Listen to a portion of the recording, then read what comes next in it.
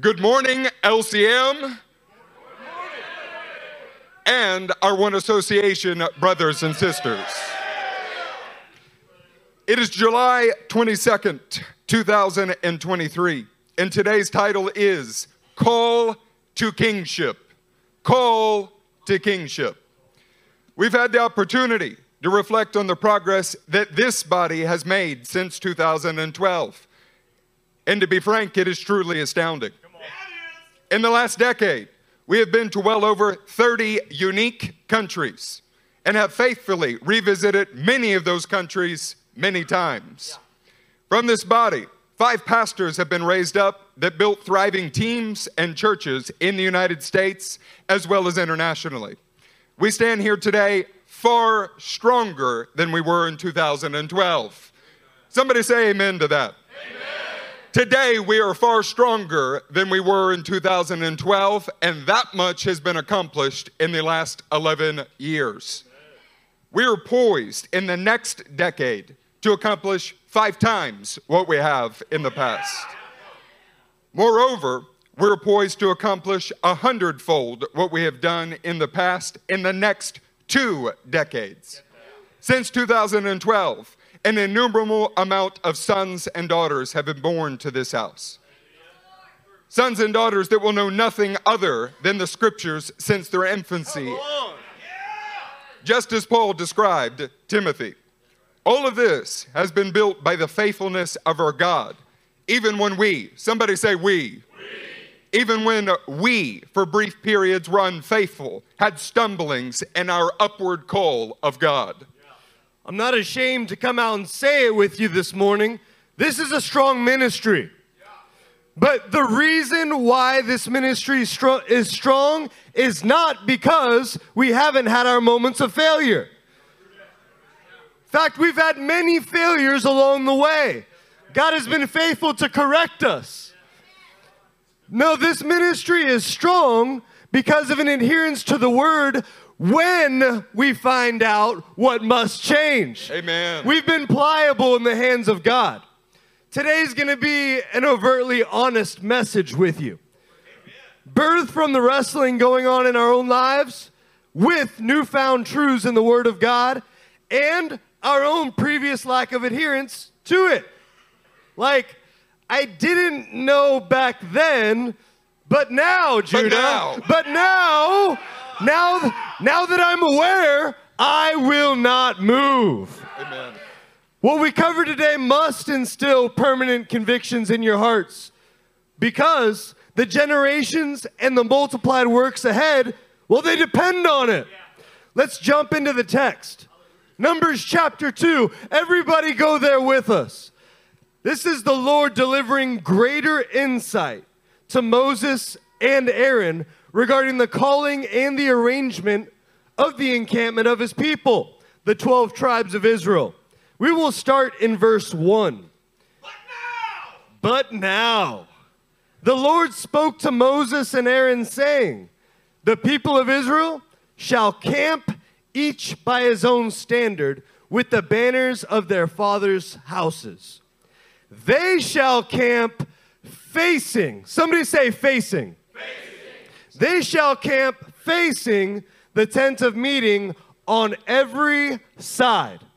Guys, we're talking about the tribal arrangement here. The 12 tribes of Israel, they were always to be arranged in the exact same way, facing the tent where God's presence dwelt.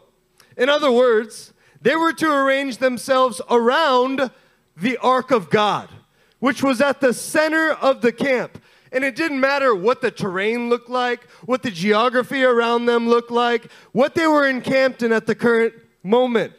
This would mean that all of their eyes, the eyes of every member of every 12 tribes, would be continually set on the place where Adonai's tangible presence dwelt. And they would know their proper relationship to the other tribes by examining the ark of God first. In many other sermons, we've done this a lot in teachings. We've shown you the message that is spoken through the meanings of the tribal names and the banners themselves. But suffice it to say that their purpose was only on point in right alignment with the focal point of God's presence, the ark. Amen. Somebody say they were arranged. They were arranged around the ark. around the ark. Saints, what this means is the 12 tribes knew how to arrange their lives by focusing on the center of the camp where the presence of God dwelt. That was the only way that they knew. We're going to roll forward in Numbers, and it's going to continue to give us a description of the effects of the ark of God on the people of God and the enemies that surrounded them. This is Moses' words in Numbers 10, verse 35. Whenever the ark set out, Moses said, "Rise up, O Lord. May your enemies be scattered. May your foes flee before you." Whenever it came to rest, he said, "Return, O Lord, to the countless thousands of Israel." Saints, the ark as the focal point for Adonai's presence, well, it determined the movements and the resting place of the people of Israel. You will remember that when the cloud and the pillar of fire moved, so did the ark and the other furnishings of the tabernacle. For the people of Israel, staying in step with the ark, it meant sure victory wherever the people of God were moved because God was rising up. Wherever the people of God were led, they also found safe resting wherever they were at because God rested among them. This is because Adonai, in all of his power, is rising anytime that his ark is on the move. And Adonai, in all of his power, was returning to dwell in the midst of the people anytime that they settled again around the ark in its appropriate arrangement. To be separated from the ark, well, it was death in the desert. It meant that you would die because you were separated from Adonai and his divine protection that preserved the people. In a sense, the Lord himself was rising up anywhere that the ark went. So the people of God, as they followed the ark as the focal point of Adonai's presence, were rising up anywhere they followed it. Now Moses' disciple Joshua, he would have a very similar experience and relationship with the ark of God, and that's found in Joshua chapter 3. Joshua chapter 3, starting in verse 6. Joshua said to the priests, "Take up the ark of the covenant and pass on ahead of the people." So they took it up and went ahead of them. And the Lord said to Joshua, "Today I will begin to exalt you in the eyes of all Israel, so that they may know that I am with you as I was with Moses." Come on. This passage clearly articulates Joshua relying on the command of God to the priesthood. The instruction was explicitly to take up the ark. Guys, this is happening both in the physical and in the spiritual. When the ark is taken up, when it arises, that means in the physical sense, the ark is borne on the shoulders of the priests. It's resting on their shoulders. It's rising up. In a spiritual sense, that means that anywhere you carried the focal point of God, as directed by God, you yourself were going upward with the ark of God going upward. That's good news this morning. Moreover, staying in step with God's presence, with moving, brought Joshua upward as a leader in the same exact way that it had brought Moses up as a leader the years previous. Let's continue in verse 8. Tell the priest who carry the ark of the covenant, when you reach the edge of the Jordan's waters, go and stand in the river. Joshua said to the Israelites, "Come here and listen to the words of the Lord your God. This is how you will know that the living God is among you, and that he will certainly drive out before you the Canaanites, the Hittites, the Hivites, the Perizzites, the Girgashites, Amorites, and Jebusites." Look, aside from the funny names here, the effect of the ark of God that was about to be displayed in the Jordan, well, it was to be a sign of all of the future victories to come for Israel. So quite literally, the focal point of the ark will display the manifestation of God's presence and power over the created earth in the coming verses. Let's go down to verse 14. Verse 14, so when the people broke camp to cross the Jordan, the priests carrying the Ark of the Covenant went ahead of them. Now the Jordan is in flood all during harvest. Yet as soon as the priests who carried the ark reached the Jordan, and their feet touched the water's edge, the water from upstream stopped flowing. It piled up in a heap a great distance away at a town called Adam in the vicinity of Zarethan, while the water flowing down to the Sea of the Arabah, or the Salt Sea, was completely cut off. So the people crossed over opposite Jericho. The priests who carried the Ark of the Covenant of the Lord stood firm on dry ground in the middle of the Jordan, while all Israel passed by until the whole nation had completed the crossing on dry ground. Now, that's a miraculous passage that most of you have read many times. But we're going to use this progression through Numbers and through Joshua to lay some framework for the rest of our message. Now, I want your eyes up here as I run through this. We're going to do this several times. But the first time will be important to lay a foundation for where we're going. Let's review a few aspects of the ark and the people's relationship to it that you've learned through our first verses. Number one, the people's lives were to be arranged and encamped facing the ark. In effect, keeping their eyes on it at all times. Number two, the people's family banners, their standards, even their purpose in life were derived from their relationship to each other as arranged around the ark.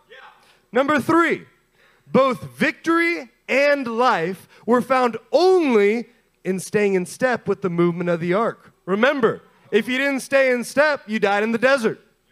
Number four, security in both rest and in home life was found in connection with staying where the ark of God rested. That's number four. Number five, the tangible manifestation of Adonai's presence was found in being where the ark was, as it was the focal point for Adonai's power as well as his manifested presence. 6, the ark as the seat of God's presence was always called higher ground because it was. It always would be higher ground for the people. Many have actually speculated as to how Adonai caused the water to be piled up at the Jordan. Like, was it a couple angels that were holding the water back? Was it a great wind that blew like the Red Sea and blew the water back? We think it's actually quite simple as we look at the ark. Water only flows downhill. It can't flow uphill. So when the higher ground that was the ark of God became in the way of the water did exactly what you would expect. Oh, come on, that's good. It flowed back to the lower ground. Look, just to help to explain that, some of you are familiar with the concept of making Aliyah, going up to Jerusalem. Can I tell you that the idea of going up to Jerusalem has nothing to do with elevation? You could be coming from Mount Everest to Jerusalem, and you're still going up to Jerusalem. Now, I love Israel. I especially love the people of Israel.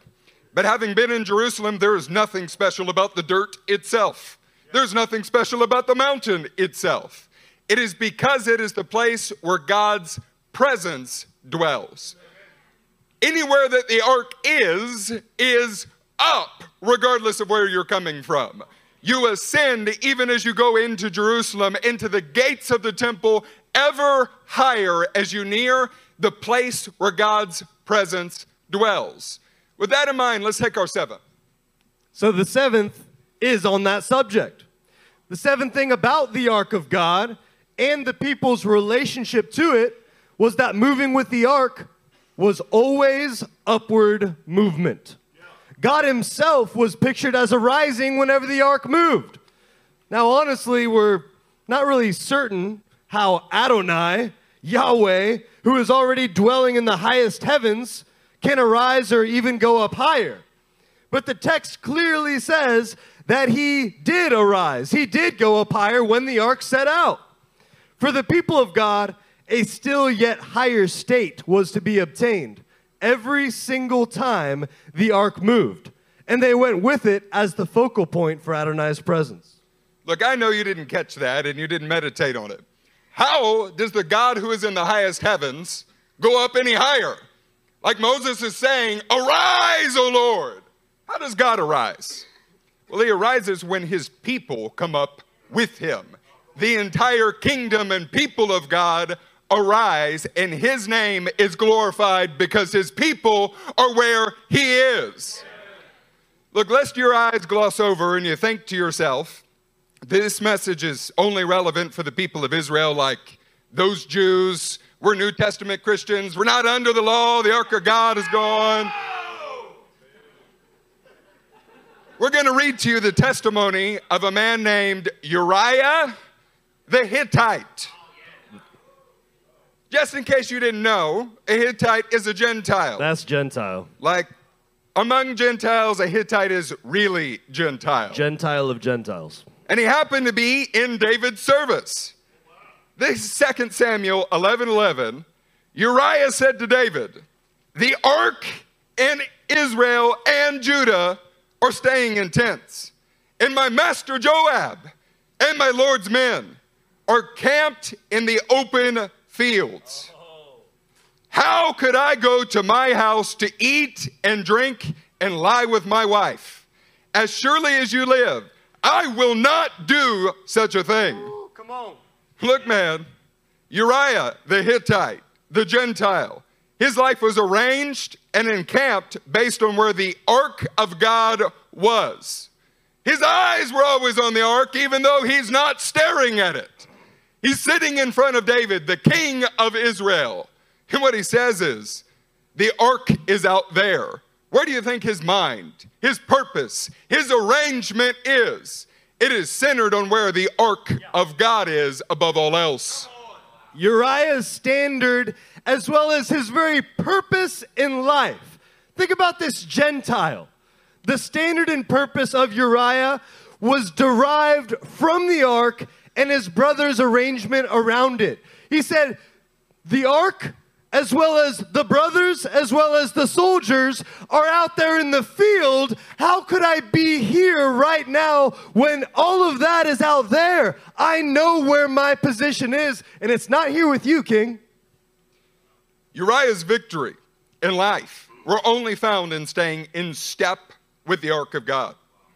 He would quite literally rather sleep on the floor with the servants of David than concede to being separate from the ark and from his brothers. Look, while you're meditating on that, I look forward every day to coming home to my amazing redhead on the front row. Oh, come on. Uriah had been out in the camp, had been at war. But because the presence of God was not dwelling in his home, but was on the battlefield, he was not willing to go home to his wife. And Uriah knew that the ark going forward was not just about warfare. He knew that his security and rest, also the shalom of his home life, was found by being where the ark of God dwelt. Did you see that he wouldn't even go home because the ark was not resting in the city? He would go out to it. Come on. Uriah knew that the tangible manifestation of Adonai's presence was only found in staying in step with the ark, and that was more important to him than being in the presence of any earthly king, even David himself. Uriah knew that the ark was the seat of God's presence, the God of Israel who he had come to love, and was therefore always the higher ground in any situation. Saints, the seventh thing that Uriah knew was that he had to move where the ark was, because moving where the ark was always upward motion. For Uriah, and you can hear it in his own words, a Gentile, moving away from the ark to meet with David was going downward. He said, surely not. I will not do this. Where the ark is higher ground, and I have already lowered myself to leave its presence. The Hittites definitely were not entrusted with the words of Moses. Israel was definitely the nation that were entrusted with those words. Uriah, however, learned to cling to the focal point of the God of Israel just the same. Guess who that's like, church? That's us.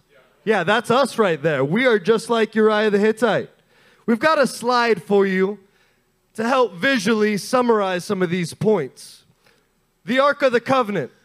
The people's lives were to be arranged in an camp facing the ark with their eyes always on it.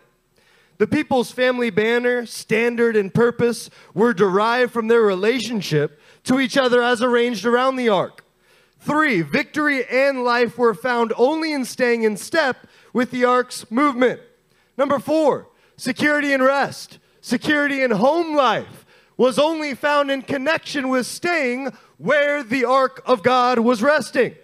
5, the tangible manifestation of Adonai's presence was found in being where the ark was, the focal point of Adonai's power and presence.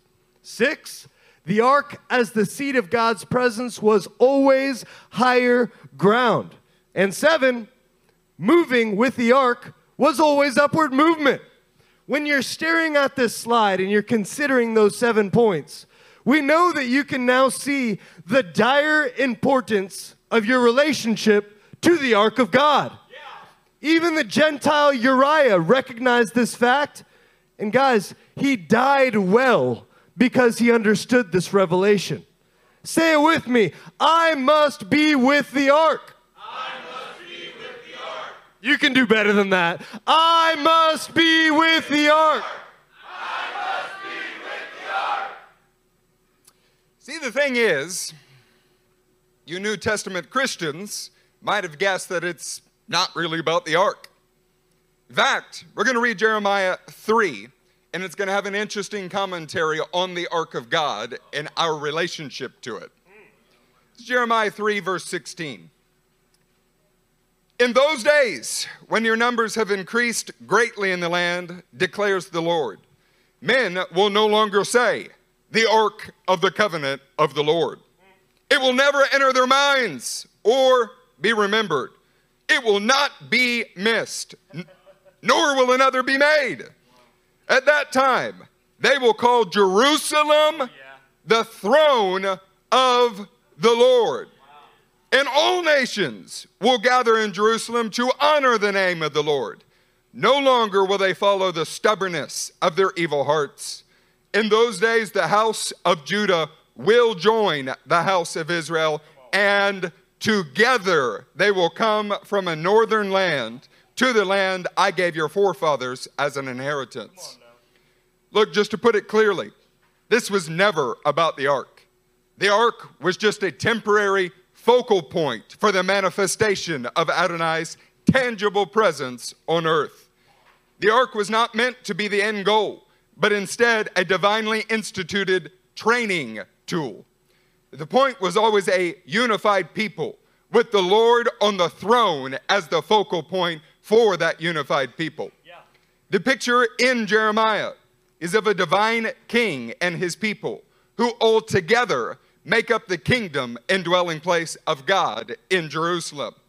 That means that everything that was true about the ark, well, it's even more true of the throne of God and the king of the kingdom. Yeah. Jeremiah said plainly that in place of the ark would be the throne of the Lord. In other words, the divine king, the representation of God in all of his glory, the perfect image of him, Jesus the Messiah, who is the king of the kingdom.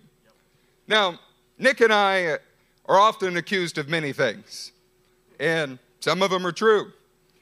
But among the things that we're accused of, wasting time is not generally among them. Can I say clearly that many of you here at LCM knew that Jesus was to be the center of your life like the ark before you walked in here? Absolutely. You were aware of that. That is not news to you. But the thing is, your life has not felt as dependent on being centered on the throne of God in the same way that Israel's daily life was centered on the ark. Watching it at all times, knowing where to stand based on their relationship to it, where they move, where they settle, morning after morning, everything that they did depended upon constant eye contact with the ark. You and I know that Jesus' kingship is a reality and that we are in his kingdom. But you're unable to physically see Jesus like Israel could physically see the ark. Hebrews 12:2, in fact, says that we are to fix our eyes on him, much in the same way that Israel faced the ark at all times. But you can't see him. Well, we're going to re-examine our 7 items again with Jesus as the king of the kingdom in replacement of the ark, as Jeremiah prophesied would happen. After we do this, it is going to help us understand what God is showing us, revealing to us, and we'll go on to describe how we accomplish this. Now, Pastor Judah and I love to preach linear messages, so you might want to take note of this point as we move forward. Here's our slide entitled, The King of the Kingdom. Number 1. Who's the king of the kingdom, by the way? Okay, thank you. Number 1, the people's lives are to be arranged and encamped facing the king, with their eyes always on him. The people's family banner, standard, and purpose are derived from their relationship to each other as arranged around the king. 3, victory and life are found only in staying in step with the king's movement. Security and rest and in your home life is only found in connection with staying where the king of the kingdom is resting. 5, the tangible manifestation of Adonai's presence is found in being where the king is, the focal point of Adonai's power and presence. 6, the king as the seat of God's presence is always higher ground. And 7, moving with the king of the kingdom is always upward movement. Let's go up. So, saints, while you're looking at the slide, it begs this question. If Israel struggled to follow the ark that they could physically see, I mean, we're not taking the time to go through every rebellion. How many thousands of them were slain in the desert because they failed to follow the ark that they could see? How can we follow Jesus in the same manner as the ark was followed and you see on the slide? Saints, it's a life or death scenario. I mean, It's a good question. to be separated from the ark is to die in the desert. The very throne of God is the same for us in that it is the dwelling of God with man. To be separated from facing his throne at all times is death. And yet you can't physically face his throne. Our body has recently received a revelation from Psalm 73 and 101. The sin in Asaph's life was the result of departing from the Davidic charter of Psalm 101. We're going to dive into Psalm 101 with fresh engagement today. But as our aim is to set firm convictions in you, we will not be jumping directly into the text. We're going to begin with the agonizing and transformative process that produced the charter of Psalm 101. When somebody throws out something that's amazing, it's wonderful. You can eat it like it's popcorn. But if you have no idea the agony that it took to produce it, it means nothing more to you than popcorn. That's true. Many of you will remember a sermon from 2020 called Metamorphosis, Suffering unto Glory. We're going to begin by reviewing highlights from the Davidic Psalms 22, 23, and 24 as they're covered in that message. In 2020, we talked about these Psalms being a progression and a foundation for what was to come in David's life and his kingship and his kingdom. We're going to start with the first one, which is Psalm 22. If you remember, this is all about the theme of the suffering king. We're going to prove that to you on this slide. Verse 1 talks about, my God, why have you forsaken me? Can you hear the suffering king's voice in that? Verses 7 through 8, all who see me mock me. They say, let him deliver him. You see that mock right in the face of the suffering king. Verses 14 through 18, my strength is dried up. Dogs have surrounded me. A band of evil men has encircled me. seems like a very desperate situation because it was. But you can see in verse 22 what it begins to result in the king's life. I will declare your name to my brothers. In the congregation, I will praise you. You see, he finds himself refocused on the throne of God and on the people of God. And look what he begins to do in those last verses. You who fear the Lord, he's addressing his brothers now. Praise him, for he has not despised or disdained the suffering of the afflicted one. Saints, while you're looking at this slide, you need to know that in David's time, the people of Israel were in the land. They're no longer following the ark on a daily basis. David, who Peter calls in Acts 2 a prophet, knew that what he was to do was to cling to the very throne of God, like Israel had the ark in the early days, even though he couldn't see it moving. David knew that he had a personal call to kingship, and not an ordinary king, a king who would in fact sit on the throne of God in Jerusalem as Adonai's representation before mankind. What was developed in David through this agonizing crucifixion moments was a determined conviction to put the dogs out of his mind. Now, don't get lost in the imagery here. David is speaking about men, and he calls them dogs. But he puts the mocking, all of those things out of his ears and out of his thoughts, so that those kinds of feelings are no longer obscuring his view. In Psalm 22, he even expresses the sentiment of feeling like he was permanently forsaken, and that too comes underneath his feet. This resulted in a conviction to praise God all the more constantly and consistently, essentially setting his eyes or his face toward the throne of God, regardless of his geography. What is even better is that in the psalm itself, he exhorts his brothers to do the same alongside him. In the record of Samuel and Chronicles, we can clearly see David's growing conviction to set his eyes on the Lord and the Lord alone, and that he taught the men who were with him during his time period prior to ascending to the throne to do the same exact thing. When they were ready to stone him at times, I mean, anybody read the accounting? It wasn't always pretty with the brothers. David grabs hold of an ephod and seeks God.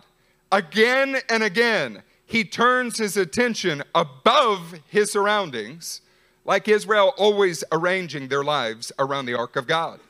His firm conviction was the work product of a life filled with suffering.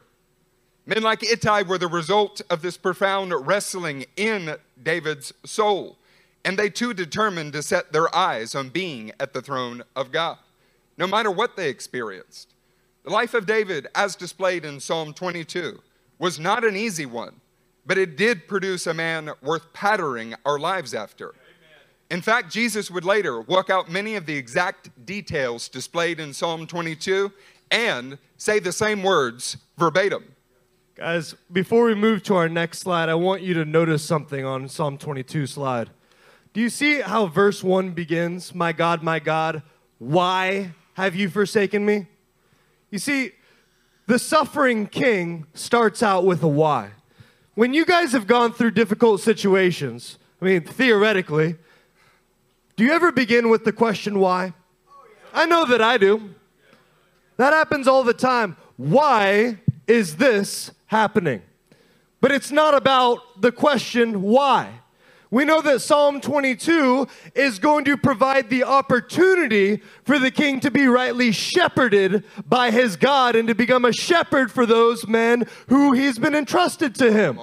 It's not about why are these things happening. It's about the what of verse 22. I will fix my eyes on the throne of God. It's about the what in verse 23 and 24. I will be in the congregation with my brothers, teaching them to praise the name of the Lord. That is what paves the way for you to be shepherded and to learn how to shepherd others. That's good, brother. Psalm 23 is next in our progression. the shepherding king. You can see in verse 1, he says, the Lord is my shepherd. I shall not be in want. Look at that resoluteness right there in the beginning of the psalm. Our brother is learning something through this process. Verse 2, he makes me lie down. He leads me. What a good shepherd is my king to me. 3, he guides me in paths of righteousness. You can see how his eyes are being trained to be fixed on the throne, and he's finding out that God is guiding him into righteousness consistently. Verse 4, you are with me. Your rod and your staff, they comfort me because they keep me on the path of righteousness. Verse 5, you prepare a table before me, you anoint my head with oil. Whether that table is in front of enemies or that table is a table of rest, he has learned to trust in the shepherd of his soul. And finally, verse 6, and I will dwell in the house of the Lord forever. You may be beginning to notice that in both Psalm 22 and Psalm 23, David is not free of adversity. He's actually far from it, in fact. In Psalm 23, what is not on the slide on purpose is that he's walking through the valley of the shadow of death. And the table that God has prepared for him is one that is in the presence of enemies. However, in both Psalms, David's conclusion is that he will dwell in the presence of Yahweh. Amen. Again, his life was not a life of ease, but the wrestling produced a conviction in him that he would acknowledge the enemies. He would acknowledge the valley of the shadow of death in his mind, will and emotions. They would turn and be placed on the good shepherd of his soul above all else. David published this psalm so that generations of men could not only read what he wrote from his experience, but could gain the same conviction that he had from his experience. Come on, we need that. David was called to kingship. Kingship upon the throne of God in Jerusalem as Adonai's ambassador, an earthly representation of God as the Son of God. David was shepherded by Adonai, and as a result, he became the shepherd of Israel. Psalm 78:72 says that he shepherded Israel with skillfulness of hands and integrity of heart. In other words, as a result of his interaction with Adonai as his good shepherd, David became a good shepherd, a shepherd that was shrewd in the application of wisdom from above, and a shepherd who walked with constant internal integrity that stemmed from him setting his mind, his will, his emotions, and his thoughts constantly on the throne of God.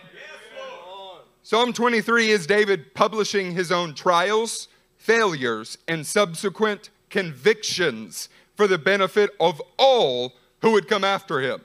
David's life, again, was far from perfect or at ease, but it was certainly worth imitating. Come on, Pastor. In John 10, Jesus will also be referred to as the Good Shepherd, directly drawing from David's writings about Yahweh that were birthed from a choice to arrange his life around the throne of God at all times. Amen. You guys ready to see what the king learned in Psalm 24 together? Yes. We've gone from the suffering king to the shepherding king, and Psalm 24 is the superior king. Verses 1 through 2. The earth is the Lord's, everything in it, the world and all who live in it. For he founded it and established it. What could be more superior than a king who everything in the world, in the heavens and the earth, belongs to, and who is the creator of all those things? I don't think there's anything above that. Verses 3 through 4. Who may ascend the hill of this kind of Lord? That's a great question. Who may stand in his holy place? He who has clean hands and a pure heart. Does that language resonate with you when we're talking about Psalms of David? That was a deep conviction of King David, and it shows up all throughout the Psalms. Verses 5 and 6. He will receive blessing from the Lord and vindication from God his Savior. Such is those who seek him. those who seek your face. When you seek the face of the King, what do you receive? You receive blessings from him. You receive vindication from him. You are in shalom with him. You are together with him. That is what happens when you seek the great King. Verses 7 and 8. Lift up your heads, O you gates. Who is this King of glory? Who is this King of majesty? Look at that encouragement continue in verses 9 through 10. Lift up your heads. Guys, that is verbiage for lift up your heads and fix your eyes on the throne of the King of Kings, that the King of glory may come in. Who is he, this King of glory? The Lord Almighty. He is the King of glory. The same conclusion for all three of these Psalms. And when you lift up your heads and you gaze upon the majesty and the throne of this King of glory, the promise is that the King of glory will come meet with you. Saints, David was acutely aware that he, in fact, was not the King of glory. He's the author who wrote this. He was, however, called to kingship in the seat of the King of glory. The one that is in Jerusalem is God's earthly picture of the King on earth. David is writing Psalm 22, Psalm 23, and 24 as he is contemplating his future work as a king in God's stead. Saints, you remember much of his life was spent knowing that he was called to kingship, but not actually sitting on the throne. It's because there's a process that's developing a conviction in his life. The agony and striving to produce a pure heart that could be continually set before the throne of God, just like Israel was arranged around the ark, each tribe facing it, well, it produced in David a desire to see every impediment removed before himself and those who followed him up to this point.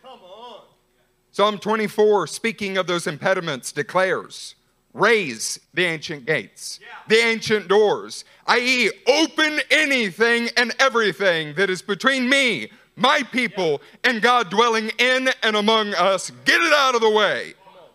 Over the course of time, and through many crucifying moments, David would go on to conquer Jerusalem and solidify the kingdom of Israel, at least on an external level. This process produced in David an undying fixation on the focal point of God's tangible manifestation on the earth, that being his very throne. David had every reason to be fixated, as David Flusser or recently Justin Treaster would say, a rich milieu of problems. Like we were saying, David had every reason to be fixated on a rich milieu of sinful, adversarial, and difficult situations. And yet, the focal point of God's presence, his throne, that is what drew David into a greater and greater singularity of thought. That being the King of glory above all else. David, as a man called to kingship and the ancestor of Jesus, could not help but begin to focus on the throne of the King of glory above all else. This is because he was aware of his own fallibility and the extent to which meditating on anything other than the surety of God's goodness was a misleading snare in his life. David would go on not only to unite all Israel, as Jeremiah forecasted that Jesus would do, but he also went on to impose a national devotion to God, as Ezekiel says that Jesus will later do. All of this stemmed from David's personal interaction with the Lord and understanding that he must be centered on, arranged according to, and facing the throne of God at all times. Amen. Just as Israel had been with the ark of God, it is an appropriate time for us to revisit what Adonai had ordained as somebody say our relationship to his throne.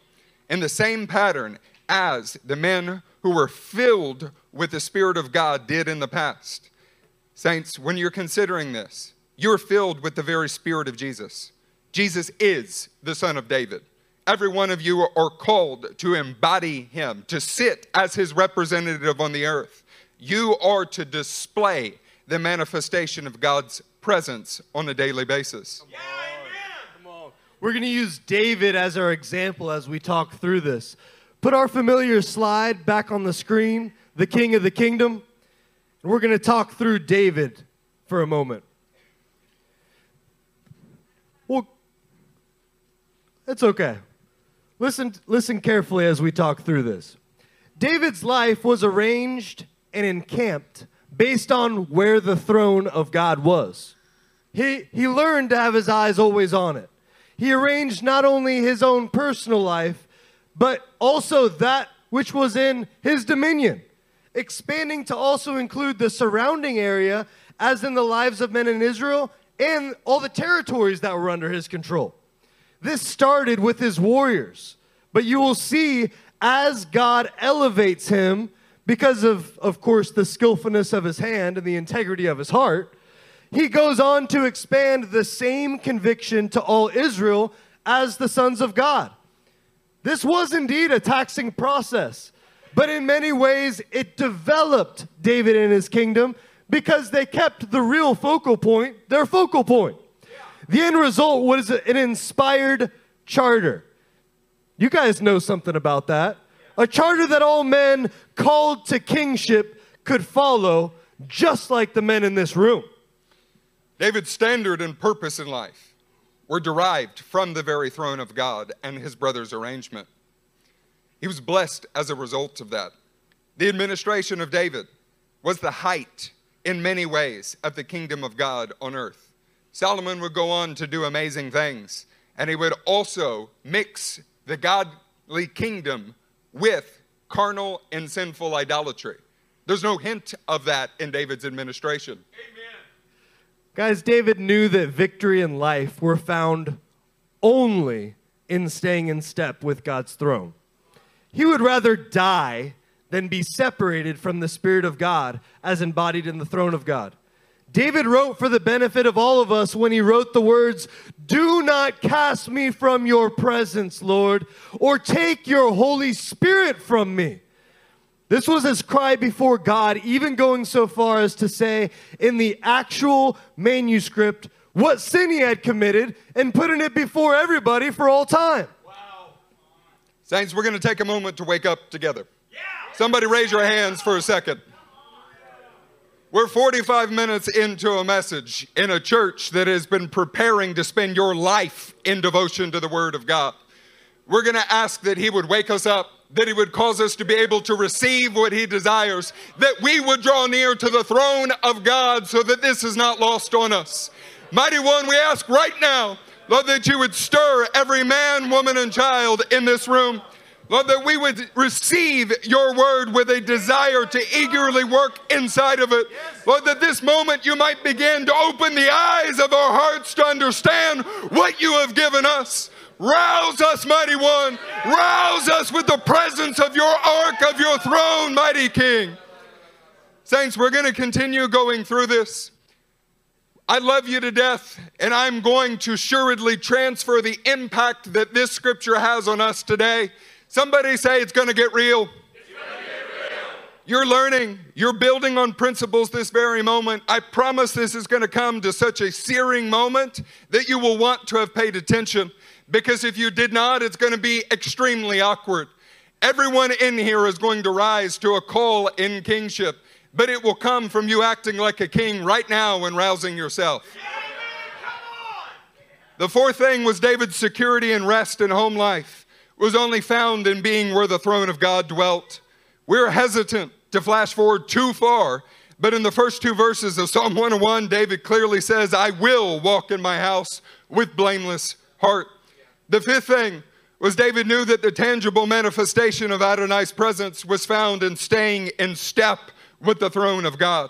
David laid the plans, the funding, the manpower, the infrastructure for the permanent dwelling of God to exist in Israel for this reason, because he knew that the throne of God was above and more important than all else. The sixth thing was that David knew that the throne was the seat of God's presence and was therefore always the higher ground in any situation. The abundance of writings in Samuel and Psalms show that David did not delve into lower level thinking for the whims of man, but instead took his high ground on the word in the presence of God Almighty. Let's The seventh was that David had many life experiences that instilled inside of him the deep conviction that moving where the throne of God was located was moving upward for him no matter where he went. Saints, along that line of thought, later in his experiences with Uriah and those dark times, he would even go on to be able to publish a psalm so that everyone else would benefit from the time he drifted from the throne. There was a brief 3-month period in his life where his life was not centered on the ark, not centered on the throne of God, and he allowed it to go into the household of Obed-Edom. But do you know what? He saw what happened when Obed-Edom focused his life on the throne of God, and he says, no, I want the ark, I want the throne of God, I'm going back to where I should be. Nik is going to take us through some of Asaph's writings and clearly into the Davidic charter of Psalm 101. Guys, you know that Asaph's mistake was in departing from that charter of Psalm 101. You know, we as a body are so regularly blessed with revelation that it is actually a predictable pattern that most of it is enjoyed for just a short while without actually making it into the very center of your being. Without actually coming out in your actions and your daily practice. Guys, we need to change this so that we can have undying convictions that are based on the revelation coming out of this place. Proverbs 27:7 says, he who is full is the one that loathes honey. But to the hungry, even what is bitter tastes sweet. Oh, are you full yet this morning? Are you still hungry? Because what we have to present to you is not bitter waters. We promise you that. We do not endeavor to starve anyone. Instead, we're going to stretch your stomach this morning. We're going to expand your capacity to consume the bread that is Jesus embodied in the law, in the prophets, and in the writings. While you guys have enjoyed Psalm 101 for just a little while, we are here to tell you that it must become a deep conviction in your lives. It must be one of those things that's written in the front of your Bible and you go back to time and time and time again throughout the course of your time on this earth. This includes a pressing beyond the consumer appetite that you so easily slip into and into the appetite of the hungry for righteousness. We're going to examine a man's work from the 1880s. Why are we going to do that? Because men just wrote a lot better in the 1880s than they do today.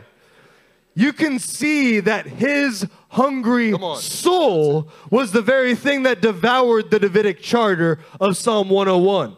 He actually went on to understand the connections between Psalm 101 and the rest of David's life, and we would like to get into that with you this morning. Saints, you ever surprised that someone else received the same revelation that you did? All the time. We found this subsequent to engaging with Psalm 101 in our last few services.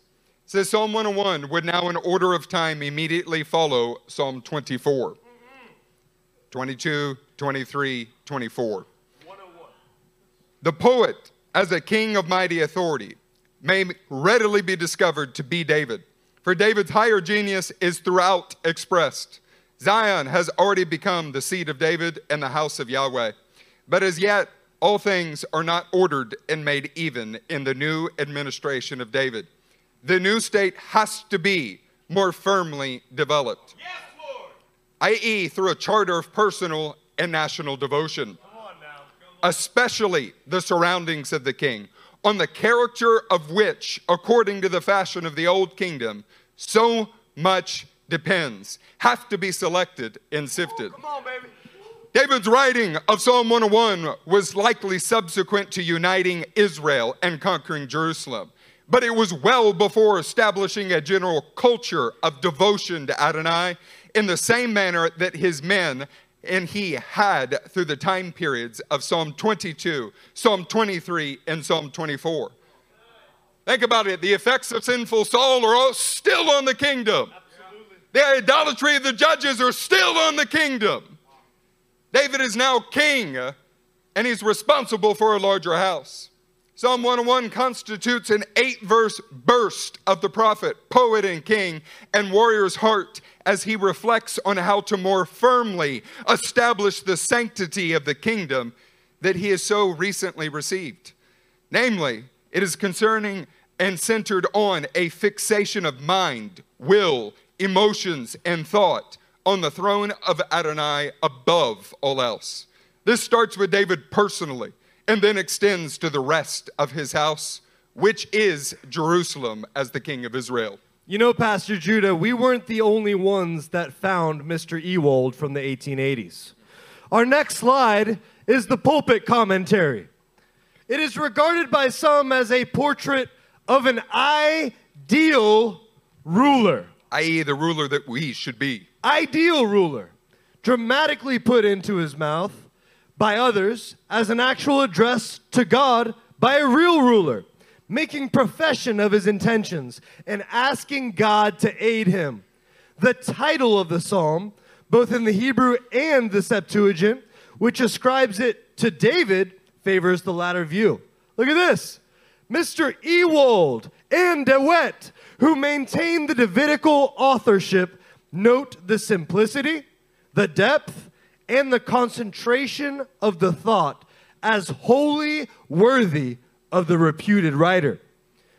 Metrically, the psalm divides itself into 2 stanzas, each of 4 verses. That'll become important very soon.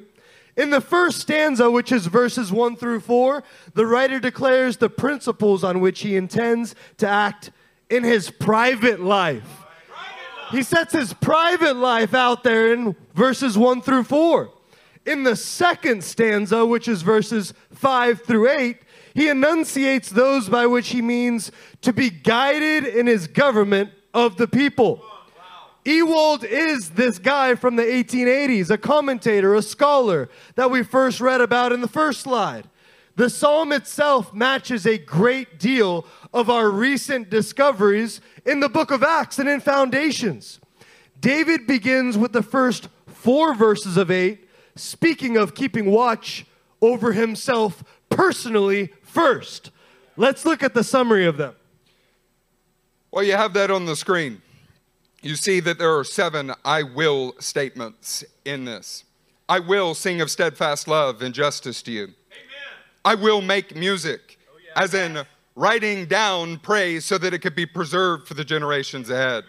I will walk in integrity of heart within my house. I will ponder the way that is blameless. Not the things that are wrong, the way that is blameless.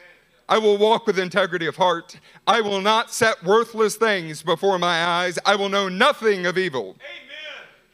These 4 verses of 8 constitute 7 I will statements. This is a mandatory charter for every man who will follow after the Son of David. Yep. Today is the day that we move past loathing honey, eating things as if they were popcorn. You will set as a standard for you and your home these 7 aspects. David's home was not just his wives and children. David's home was the people of God and the city of Jerusalem. His responsibility extended from his own personal life into every area of the kingdom. David had a handle on these things, and it extended his rule as the rule of God. Yeah. If you're struggling to grasp the wider concept of David's home, then bear with us for just a moment, because it will become clear. But while you're thinking of the things that are under David's responsibility, engage with the next 4 verses and 7 action items that David commanded those in his immediate vicinity and kingdom to obey. Come on, this is the second stanza, verses 5 through 8. David has 7 action items. Firstly, I will destroy those who slander. Secondly, not endure those who are arrogant in heart. 3, look with favor on the faithful. Yes! 4, be ministered to by the blameless. 5, no one who practices deceit will be allowed to dwell in this house. Number 6, no one who utters lies will continue before your sight. And 7, the evildoers will be cut off morning by morning. David's charter of course, begins with him and moves to demonstrable steps, ones that are intended to forcefully affect the kingdom around him. You walked in here knowing that Jesus was to be the center of your life. Is that true? Yeah. What does a sober lie detector level test say about your actual adherence to the throne of God, though? We still have to go higher. Do these 14 demands of relation to the throne of God appear evidently in your personal integrity? Do they then appear in your interactions with the outside world? If not, church, we got a sugar problem up in here. We've been eating too much honey without increasing both the metabolism and the appetite that we must have. Today, we got to get rid of that flabby excess, church. It's time to cut it right out of us and put into action the convictions that Adonai is so faithfully forming into us. While the slide is still on the screen, you need to examine the first 7 about your own life and then these. But destroy those who slander. How many of you in the room in the last 5 days have heard slander in your own ears and were complicit with it?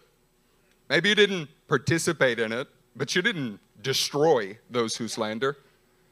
Do not endure those who are arrogant in heart. I mean, engage with this for just a moment. This is not speaking about not personally being arrogant. I will not endure those who are arrogant in heart. All of this is stemming from his personal watch over himself and shows up in the way he represents God to the world. Yeah. Do you represent God to the world like David did? Look with favor on the faithful. Do you have an undying commitment, an undying affection and favor for those who are faithful to God, regardless of whether or not you like their personal habits? So look, I'm not going to work all the way through the 7 right now. I just want you to engage with this for a moment. Let's take our next slide while you're meditating on that. The new state had to be more firmly developed. You heard this earlier. Especially the surroundings of the king, on the character of which, according to the fashion of the old kingdom, so much depends. Essentially, that means that the kingdom will follow the king. Your kingdom, your household, the world around you will follow you as king for better or worse. Yeah. It goes on to say David himself is still standing on the steps of a general decisive period. Yep. Can I tell you that we're at a decisive period? God has accomplished so much from this body, and 100-fold is hanging on what we do right now with the households that we have. David, not strong and armed enough in the inner man for the difficult, the progressive task of his future life. Yet even in this period of the rule in Jerusalem and the splendor of victory and of the newly obtained crown over all Israel, in a time also when lesser princes were so readily blinded and overcome by the treacherous brilliance of prosperity, or had given way before their difficult task, David feels himself all the more urged. All the more urged to enlighten and strengthen his own heart and constant praise of Yahweh and his virtues and an unwearied longing after him. He desires to apprehend the true principles for the conduct of a government equally strong and just, and therefore to hold far from his heart evil intention. He who begins his rule with such intentions as they here gush forth in guileless simplicity is bound to end happily. Nothing opens to us so clearly all the nobleness and powerful light of David's soul than this short song. Saints, you can see the rest of the slide that is about the simplicity of the 8 verses. You would think a man who had just unified the kingdom, who had just conquered Jerusalem, would have pages to write about. But the reality is he realized the extent to which he personally was responsible for the character of the kingdom and those who would come after him. It ground him down to simple 8 verses that are about fixing his eyes on the very throne of God. Now, you're aware that Nik and I and the rest of the pastoral staff are often disgusted with the average preacher or scholar. Yes. However, we have to admit that we're wholeheartedly in agreement with Ewald here. Not only is David in a general decisive period, we are as well.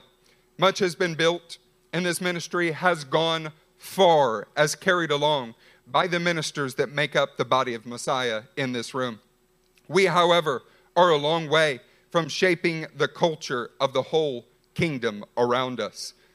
Now is the time to recognize the call to kingship on our lives. We can no longer settle for the meaningless distractions of anything other than the throne of God, because the world is waiting for the sons of God to be revealed in this room. A general concerted effort to praise Yahweh all the more must rise from our hearts during every fruitless and far off moment. This is the time for us to ascend to kingship. Guys, we've got one more slide from Ewald that we need to put up on the screen. Engage with this. This is part 3. The poet begins with the thought of the divine virtues of grace and justice, since the king, who before all other men should exhibit them in his life. A call to kingship means that before all other men, you, I, us must be exhibiting the attributes of the king in our lives first and foremost. After the divine example, cannot sufficiently reflect upon these and praise them. But thus the song is at the same time an ascription of praise to Yahweh. The poet has indeed often already reflected upon these virtues, often already aspired to Yahweh and to an even blessed life entirely laid hold of and led by Yahweh. That his earlier endeavor was not fruitless, as shown by the very manner of this song. Amen. Yeah. But not yet. Not yet. Not yet is the goal reached. Anew he exhorts himself to new, intensified carefulness and fidelity, hoping that at last, what he so deeply longs for, Yahweh will entirely and abidingly come to him and dwell with him. Saints, you've seen in Psalm 22, Psalm 23, and Psalm 24, David has experienced what it looks like to be a suffering king, to be shepherded by God and become a shepherd. In Psalm 24, he is declaring that the King of glory must come into Jerusalem. Yes. Saints, he personally has worked through these things, but the goal is not yet reached because the King of glory doesn't dwell in the people of God like he knows that it must. What is your responsibility to the world around you like? Are you content with you personally experiencing the presence of God? Or something rising in you that says, I will not cease until all impediments are removed and the King of glory is manifested? Amen. Saints, in this room, we have made extraordinary progress. Not just over the last decade, but in the last several months, I've seen families rise higher than they ever have before. We've also experienced warfare and sinful failings. Now is the time for us to say we have not yet reached the goal that we will. King of glory, come to this house. Raise the ancient doors. Remove the gates. And exhort ourselves to an intensified carefulness and fidelity. You see, the praise of Yahweh is the way that you start this process. But church, it is only the beginning of the process. It's only the beginning of seeking his glory and his fidelity. The goal that was not yet reached was that Adonai's throne would dwell inside of him, inside of King David and inside of us, as a result for King David of his home being in Jerusalem as the principal and capital of the whole kingdom. Stated truthfully, we're tempted to, and could with ease take you through a bunch of David's writings on the subject, or the apostles themselves, of the first century's view and versions of Psalm 101. But instead, we are going to endeavor to center in. We're going to face the central issue with you this morning and dive into the most pragmatic areas of your application of Psalm 101. To that end, we're going to Romans chapter 8 together. Everyone flip to Romans 8 with us. We're going to be reading it from the net. We want to tell you in advance, it is not Young's literal translation. It's not the most literal translation that you can find. But it does, however, get the point across in a searingly pointed and personal way. Amen. Help us.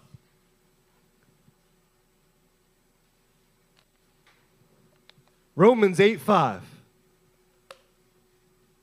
You know what? If you're there, call to kingship. For those who live according to the flesh, have their outlook shaped by the things of the flesh. Think about that for a moment. Those who live according to the flesh have their outlook shaped by the things of the flesh. He's not talking about a Microsoft product. Your outlook is how you see the world. What initial thoughts come to you as you perceive reality? Your outlook is everything that is coming into your purview that you're reacting to. Your reaction is based on your outlook. If you live according to the flesh, then your entire outlook will be shaped by those things of the flesh. But those who live according to the Spirit have their outlook shaped by the things of the Spirit. That means any interactions that you're having, you look at it through spiritual eyes, through spiritual thoughts, through spiritual feelings, through spiritual words and spiritual emotion. For the outlook of the flesh is death, guys. But the outlook of the Spirit is life and peace. Because the outlook of the flesh is hostile to God. For it does not submit to the law of God, nor is it able to do so. Those who are in the flesh cannot please God. You, however, are not in the flesh, but in the Spirit, if indeed the Spirit of God lives, dwells, resides in you. Now, if anyone does not have the Spirit of Christ, this person does not belong to him. But if Christ is in you, your body is dead because of sin, but the Spirit is your life because of righteousness. Moreover, if the Spirit of the one who raised Jesus from the dead lives in you, the one who raised Christ from the dead will also make your mortal bodies alive through his Spirit who lives in you. So then, brothers and sisters, we are under an obligation, not to the flesh, to live according to the flesh. For if you live according to the flesh, you will die, be left behind in the desert. But if by the Spirit you put to death the deeds of the body, you will live. For all who are led by the Spirit of God are the sons of God. Saints, at this point in the message, there's nothing that we want to teach you.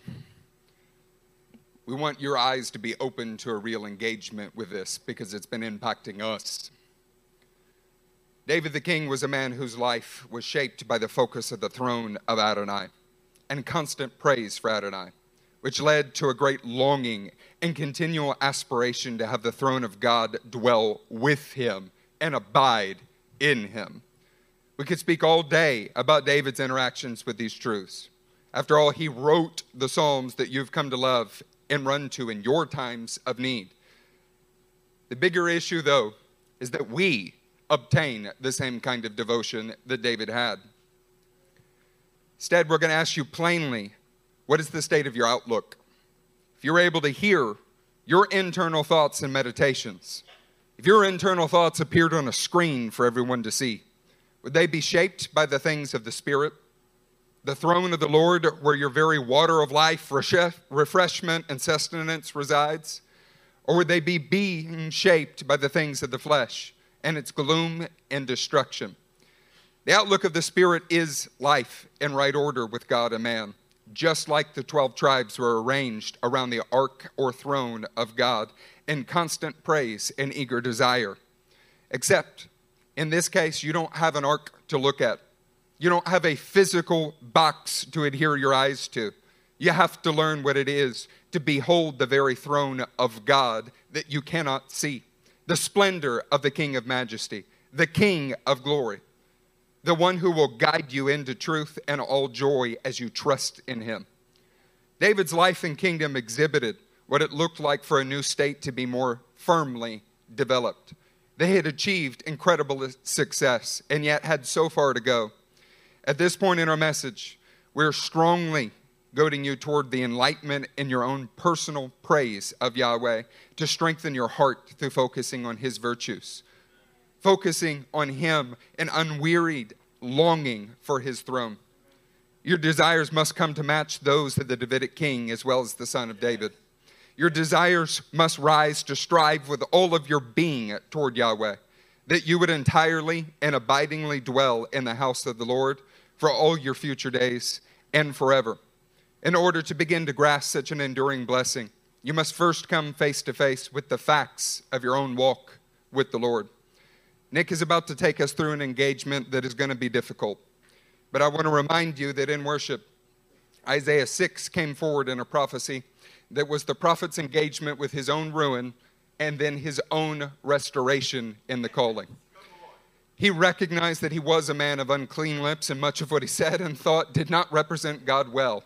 And that was the key to him being able to represent God well. Now, we know that you guys did not fail to understand the searingly pointed aspects of Romans 8, but we want to help you with another perspective on our next slide. It's all about the result of your spirit, i.e. the throne of God, a driven outlook, or your own fleshly outlook.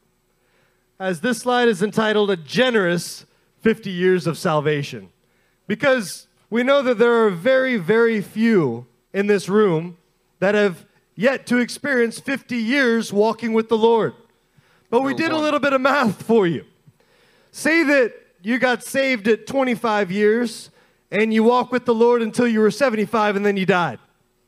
Well, that would be 50 years of salvation.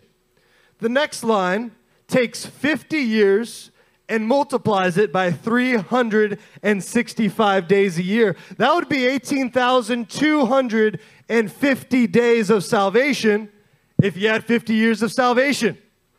The third line takes that amount of days and multiplies it by 24 hours a day. Guess what you got? 438,000 hours if you've got 50 years of salvation. Our last line. What if you focused on the throne of God? You focused on the Lord for 2 hours a day, every single day during those 24-hour periods. Well, you'd have 2 hours times 18,250 days, which would be a total of 36,500 hours. By the way, this is a generous 2 hours a day spent reading, praying, and seeking the throne of God. So why would we do this? Is this math class?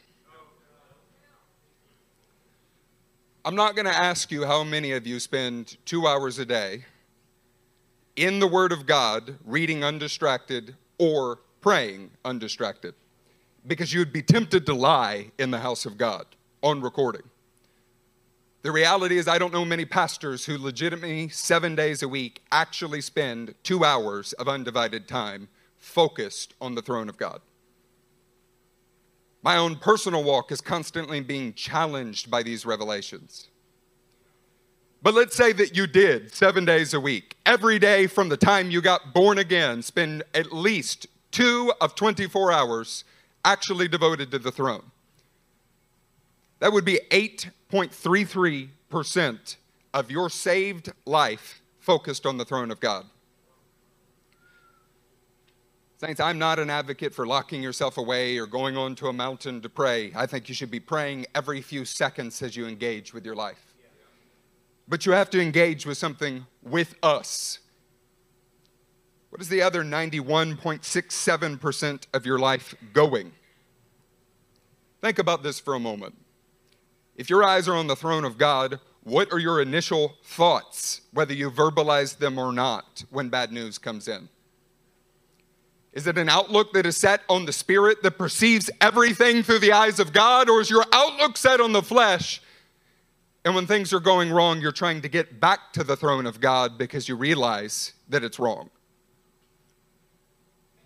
Do you have critical inside thoughts about your brothers, spouse, children? That's the outlook of the flesh. That's not the outlook of the spirit.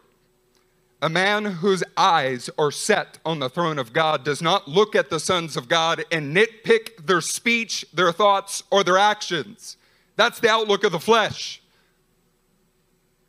You've been struggling with anger, or more pertinently, apathy, or some would call just a flatness. The Spirit of God drives a man to holy passion and action that is constructive behavior. You can't be operating in the Spirit of God, in the outlook of the Spirit, and be flat. That's the outlook of the flesh. Look, I can tell you some of the things that I've been personally thinking through. How much of my day do I spend thinking about troubles or logistics, quote unquote, at work? How much of my time in Christianity have I spent thinking about the sins of other men? Or a more direct one, because we have men of God in this room that are desperately striving to get things right, and I don't want you to hear the wrong thing in this. The outlook of the flesh is sitting and pondering your own sinful failings. You're not pondering the throne of God if you're sitting thinking about every time that you screwed up. That's the outlook of the flesh. I'm not going to even get into the low-hanging fruit of how much time out of your 24 hours you've spent on media. If you spent 2 hours a day that you were legitimately focused on the throne of God, it is little more than 8% of your life belonging to the throne of God. How much time has been spent in other areas? Look, I'm going to give you just two that are personal. I might tell you that I'm thinking my way around a problem. An issue in the church, an issue with a worker, an issue in my home. I'm just thinking my way around the problem, working to come up with a few solutions, which is code for faithlessness. That I'm mulling over and over again in my own mind what has become wearisome and burdensome, as Psalm 73 describes. Saints, if you really believe that we are sons of the King of Glory, if I believe that I can come to his throne, why on earth would I be meditating on 2 or 3 things that are possible scenarios to present to God? I mean, look, I do this wonderful, sinful thing. I mean, it feels great to me in the moment. Lord, which of these 2 scenarios do you believe is your will? What would you like me to do, Lord? These are the options that I have spent 3 hours of the day meditating on. What caused this man to be born blind? Did he sin or did his parents? Neither. If we have access to the King of Glory, the one who orders the universe, who founded the earth, who is our Father and has called us to set our face to him, why in my own finite mind would I sit and try to decide what the solutions to the problem are and then ask him to tell me among my solutions what to do? Turn to the King of Glory. Ask the God of the universe and set your spirit, your mind, your will and emotions on the outlook that brings life. I have a sinful, consistent, fleshly outlook of being pragmatic by anticipating problems before they happen. Problems that are not real but create a very real problem in my own heart. Whether they ever materialized or not, the effect inside of me was real. Are you anticipating things going wrong and in doing so setting your outlook on the flesh rather than the throne of God? Yes!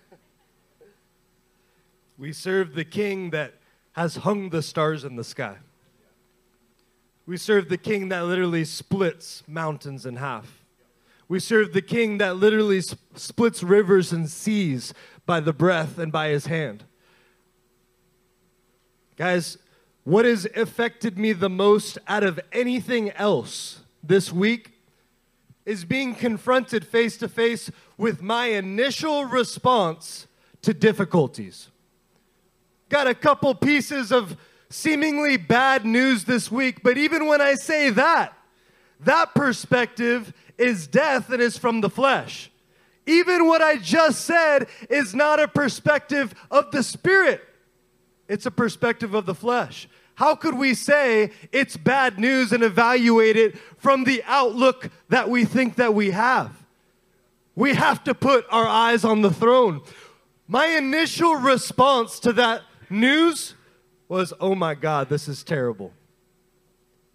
My whole outlook was being shaped by the things that I had been looking at, meditating on, focused on, not even for that day, for the last few hours. And it changed my outlook immediately. What can the power of God and the Spirit of God do in a moment, though, when you put your mind, you put your eyes on His throne? You see, your outlook can change like this. Your outlook can change in a moment. Church, that's the power of the God that we serve. That is the capability of Him who sits on the throne with His Son at the right hand of the Son of God. See, He redeemed you in a moment. He baptized you in a moment. He saved you in a moment. And He can change your bad outlook in a moment and make it His and in a spiritual way. 8.33% of your life if you spent 2 hours a day with undivided attention. I want you to meditate for just a moment on what your internal thoughts, not the things that you say that you know are right, but your actual outlook on the world, towards your spouse, towards your children, towards the people that are around you. What percentage of your life actually belongs to the throne of God when you give it a biblical evaluation? Not what you want people to see, but the truth of your average week. Today is a day that we can begin a solution. You heard Isaiah 6.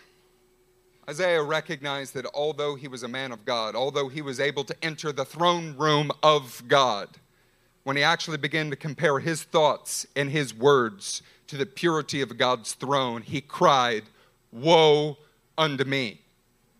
And then God put him in service, speaking the words of God for the rest of his life. An honest assessment of your leaders, us included.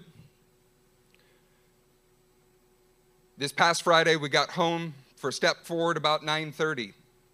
Some of you, that sounds like a long time. For us, it was incredible. So much faster. Do you know why that was so much faster? It's because the previous 3 weeks, it was well past midnight because we were talking through the outlook of the flesh by meditating on what is wrong so long as to weary each one of us. But praise God, we're all making progress when we turn on it. How do you trim 3.5 hours out of a meeting and there are no less problems the next week? It's by changing your outlook. Saints, our goal here is not to put you in a position where you feel like you cannot succeed and everything you do is wrong. Is to put you in a collision course with the living God who can cleanse your thoughts, who can cleanse your lips. That you learn to take a sober assessment of your actual thoughts and the days that you spend distracted by everything other than the throne of the living God. We're going to invite Pastor Wade, Pastor Matthew, and Pastor Eric up here. We're going to read to you from Philippians 3. And then these men are going to continue and talk to us about how to apply these things. Philippians 3, verse 12. It says, "Not that I've already obtained this or am already perfect." We're living in a flesh that is hostile towards God. It's not just the world around us. Your very flesh is at war with the outlook of the Spirit. But I press on to make it my own, because Christ Jesus has made me his own.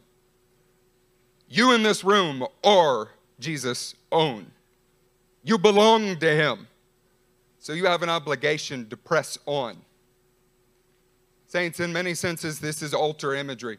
What it looks like to burn something up and press on towards the throne of God that is the Holy of Holies. Brothers, I do not consider that I have made it my own.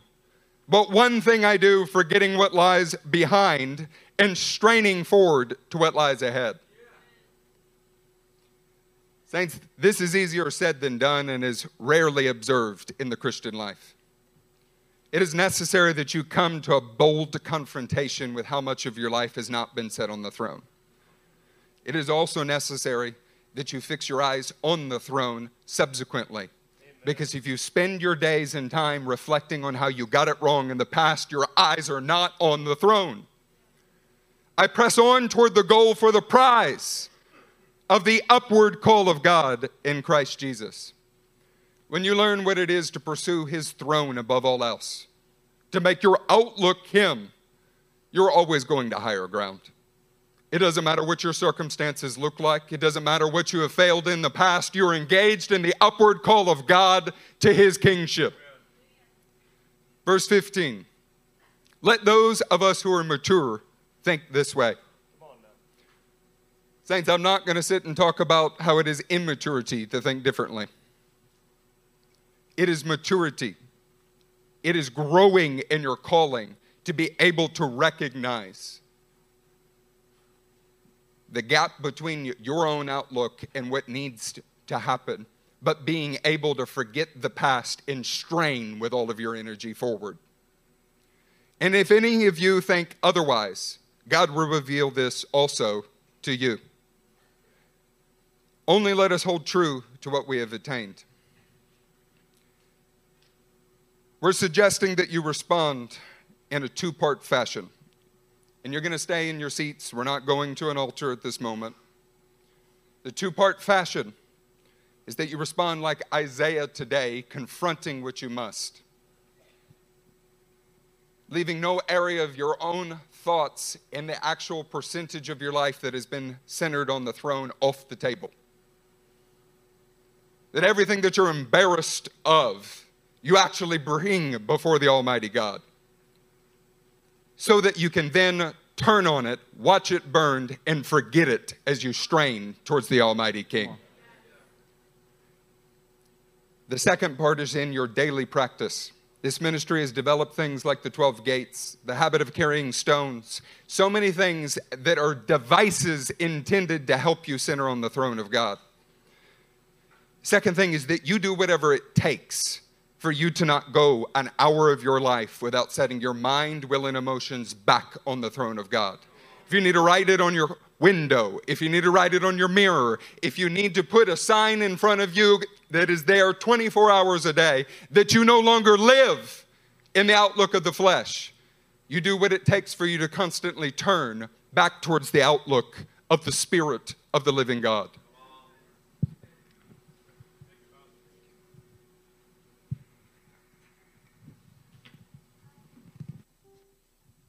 We're going to break from our format. Worship team, you're relieved. Find your place in seats. Y'all stop thinking about anything else.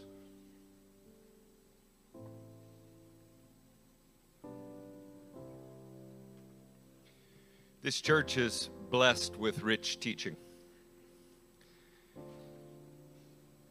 And with some of the most amazing teaching that you could possibly imagine, coming from second, third, and fourth generation disciples of this ministry.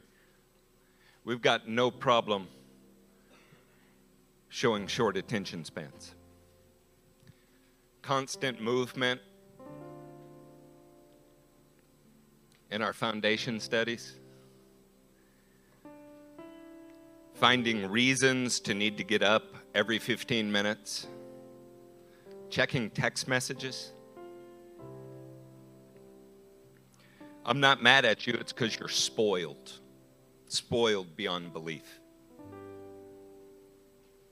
You got no problem sitting through a 2-hour movie. Holding it. Trying not to pee your pants because you don't want to miss what the next Marvel character is going to do. Getting your popcorn and stuff in advance because you paid for this a whopping $8 or $9 and do not want to miss it. But pretty consistently, one of the strongest churches that I've ever seen, 40 minutes into a message, just goes flat. You can do better than that. And you know now why it is. You're not as focused on Jesus as you say that you are. And the things of Jesus are actually a little bit laborsome to you. So you show up intentionally late to meetings. Oh, you had to be late, you had to work, but you didn't have to be an hour late. You stopped to get gas before the meeting so you wouldn't have to stop to get gas after the meeting. Now, some of you are looking at me like, how could you say that? You know that it's true. Some of you have failed so miserably and so publicly, and you don't hesitate to criticize the lives of your leaders that you have been standing on their shoulders. It's incredible. Deuteronomy says, remember how rebellious you were. And that the Lord had mercy on you anyway. But it's not mercy if you take it for granted. It's not mercy if you count on it in advance. It's mercy when you do your utmost and still come up short, and He credits you with the difference. I'm going to torture you with a few names from Nehemiah 7:7. Also Jeshua, Bani, Sherebiah, Yamin, Akub, Shabbathiah, Hodiah, Maaseiah, Kelita, Azariah, Jozabad, Hannah, Peliah, the Levites. You're already bored, aren't you? Because those names don't mean anything to you. Except the text says they helped the people to understand the law, while the people remained in their places. They read from the book of the law, and clearly they gave the sense so that the people understood the reading. Tell me that these brothers did not just help us do that. I have waited 30 years in ministry to be surrounded by former students that could do what was done today out of the depth of their own relationship. Some of you have benefited by this ministry for 20 years and could not begin to share 10 minutes of meaningful interaction with the Word that you had. And we take it like eating popcorn.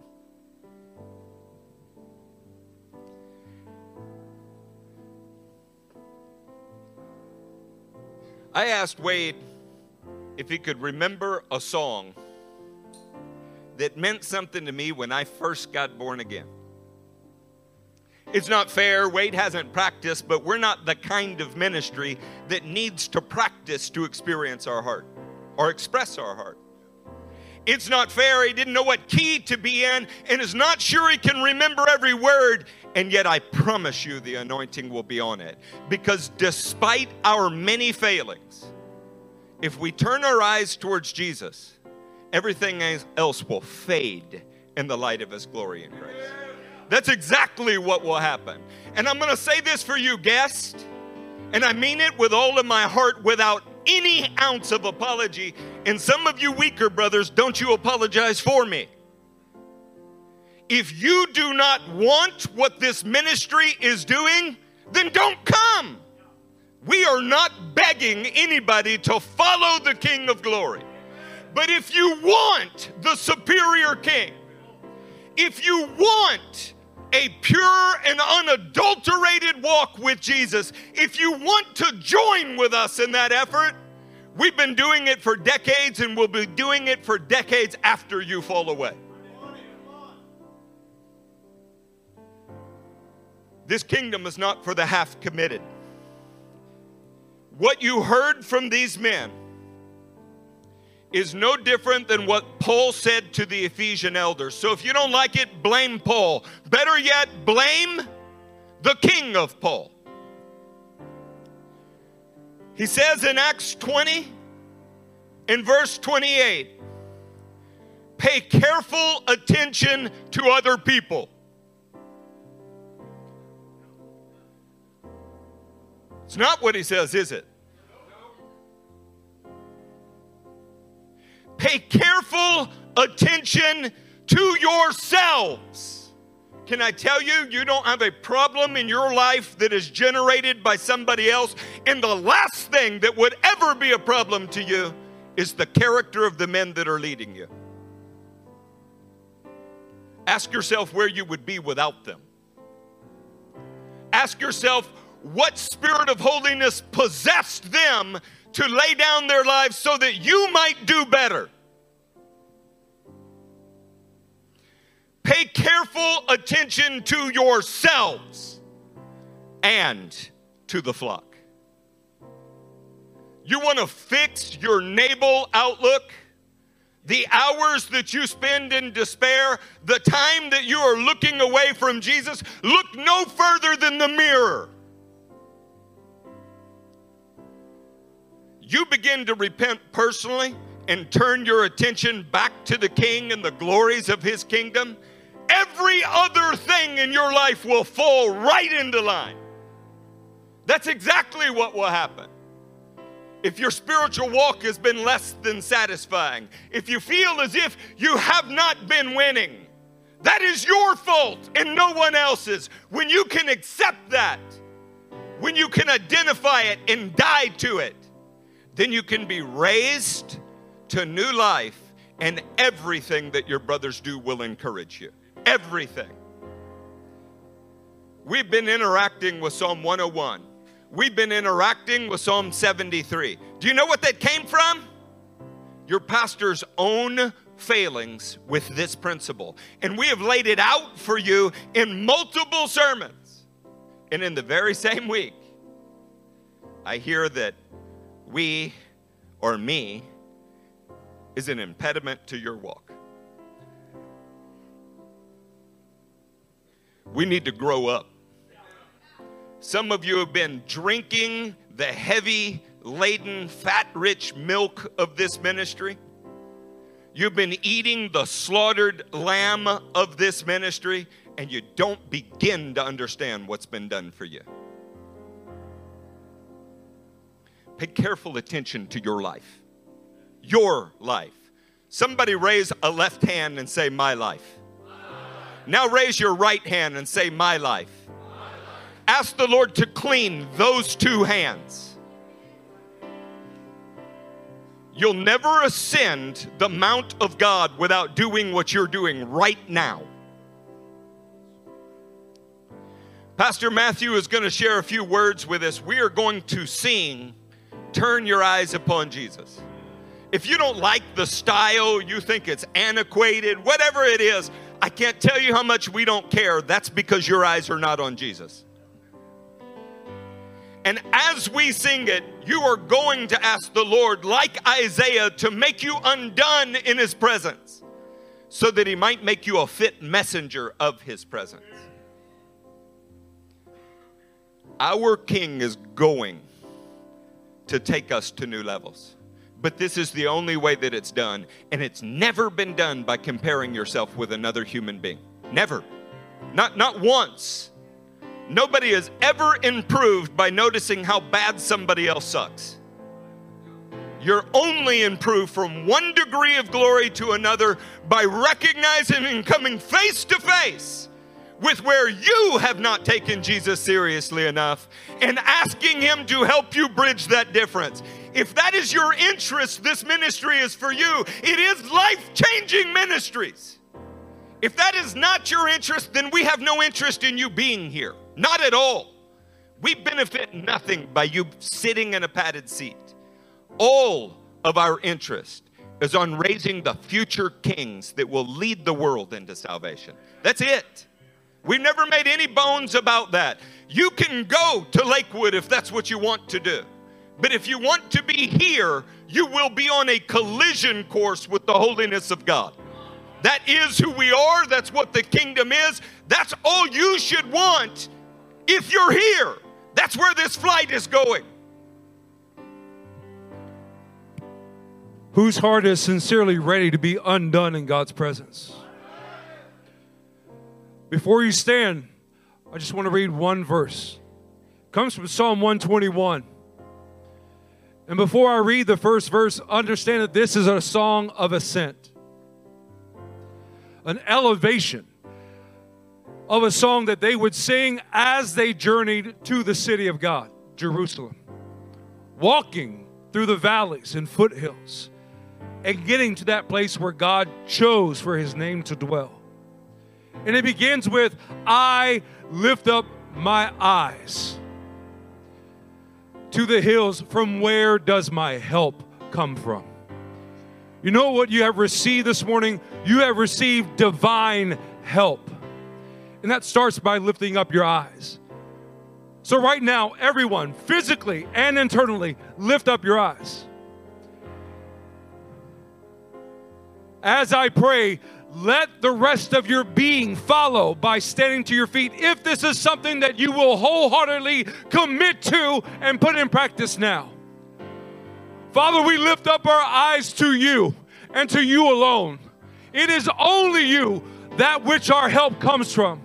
Lord, we ask, help us right now. Help us right now to be transformed from our fleshly outlook to your outlook. We fix our eyes on your throne, your rulership, your lordship, and we say all of who we are belongs rightly to you and to you alone. Lord, let your kingdom come and will be done in us as it is in heaven.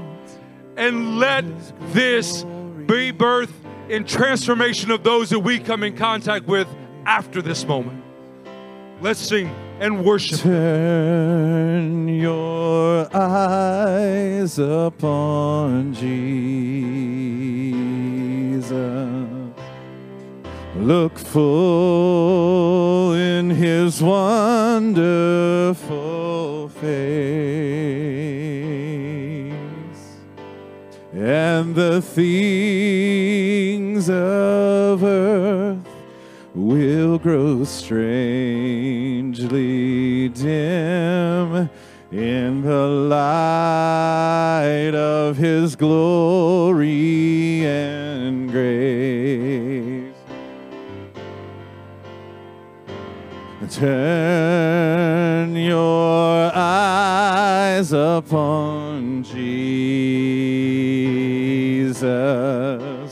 Look full in his wonderful face, and the things of earth will grow strangely dim in the light of his glory and grace. Come on, sing it again. Turn your eyes. Turn your eyes upon Jesus. Look full in his wonderful face, and the things of earth will grow strangely dim in the light of his glory and grace.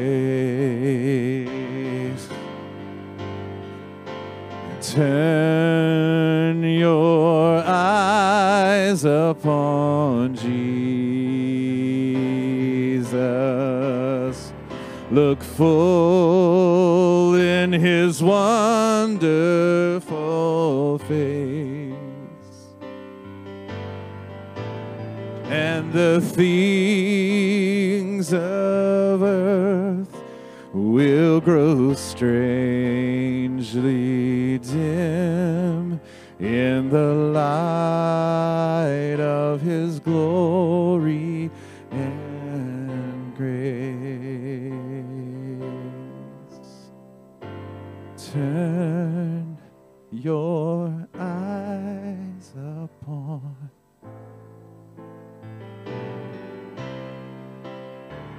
Look full in his wonderful face,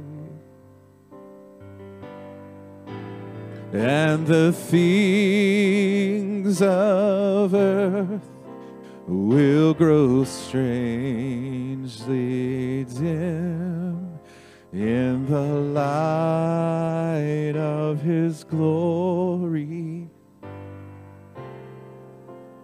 Come on, sing it with all your heart. And turn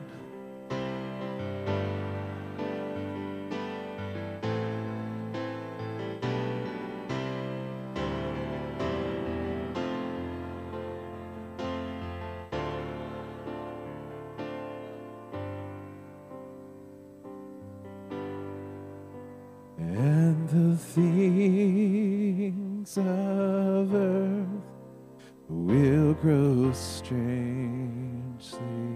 dim in the light of his glory and grace. And the things of earth, and the things of earth will grow strangely dim in the light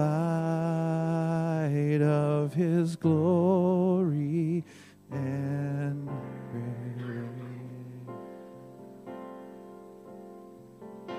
We're in a war,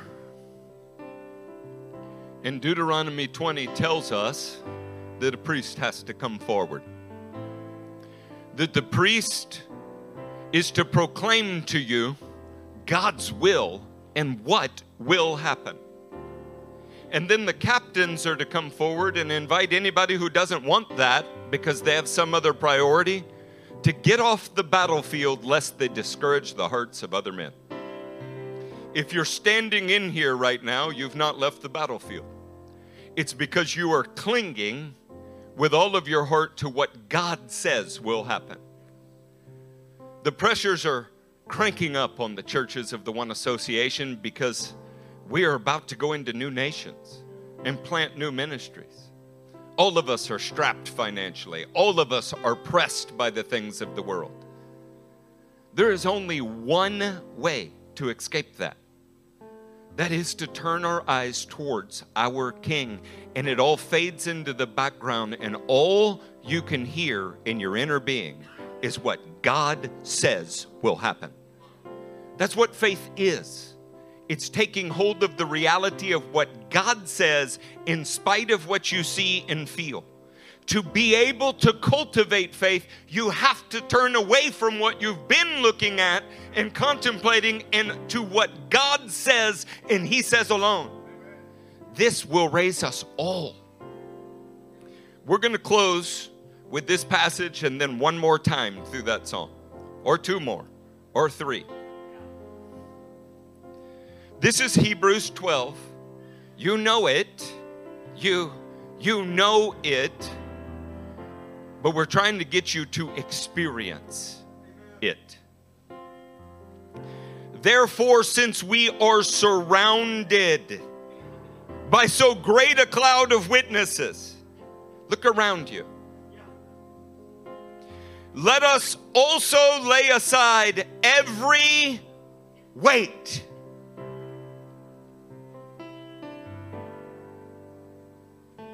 We need to throw those weights down. Let us also lay aside every weight and sin, which clings so closely. We're throwing away things that are contrary to the superior King. Thoughts that are contrary to His ruling and reigning in your life. Thoughts that are contrary towards the other subjects of the kingdom, the sons of God. We're not going to let them cling closely to us. We're going to know nothing of evil. We're going to set no worthless thing before our eyes. We are going to sing of the steadfast love and the justice of God until it so permeates our soul that there is no other option. Let us run with endurance the race that is set before us, looking to Jesus, the founder and perfecter of our faith, who for the joy that was set before him endured the cross. He was looking at agony and considered it joy because it's the will of God. He didn't see the agony, he saw the joy in it. Oh, saints, that is the attitude of a superior king, and he put his spirit in you.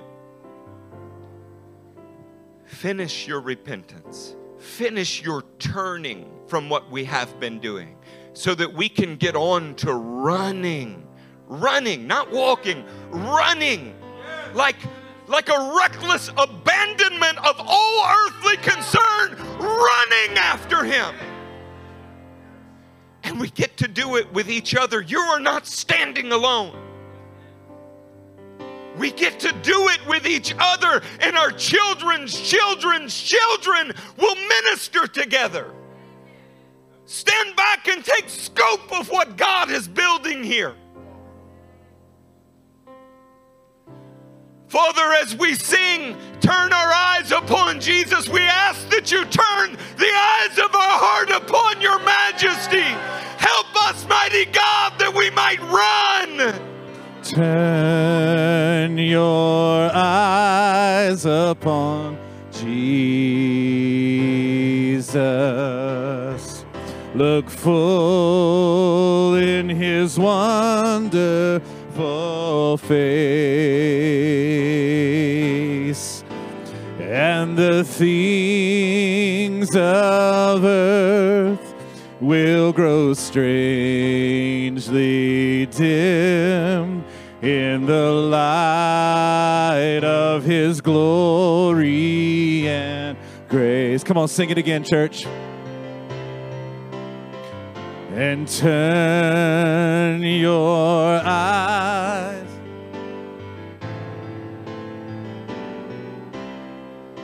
look full in his wonderful face,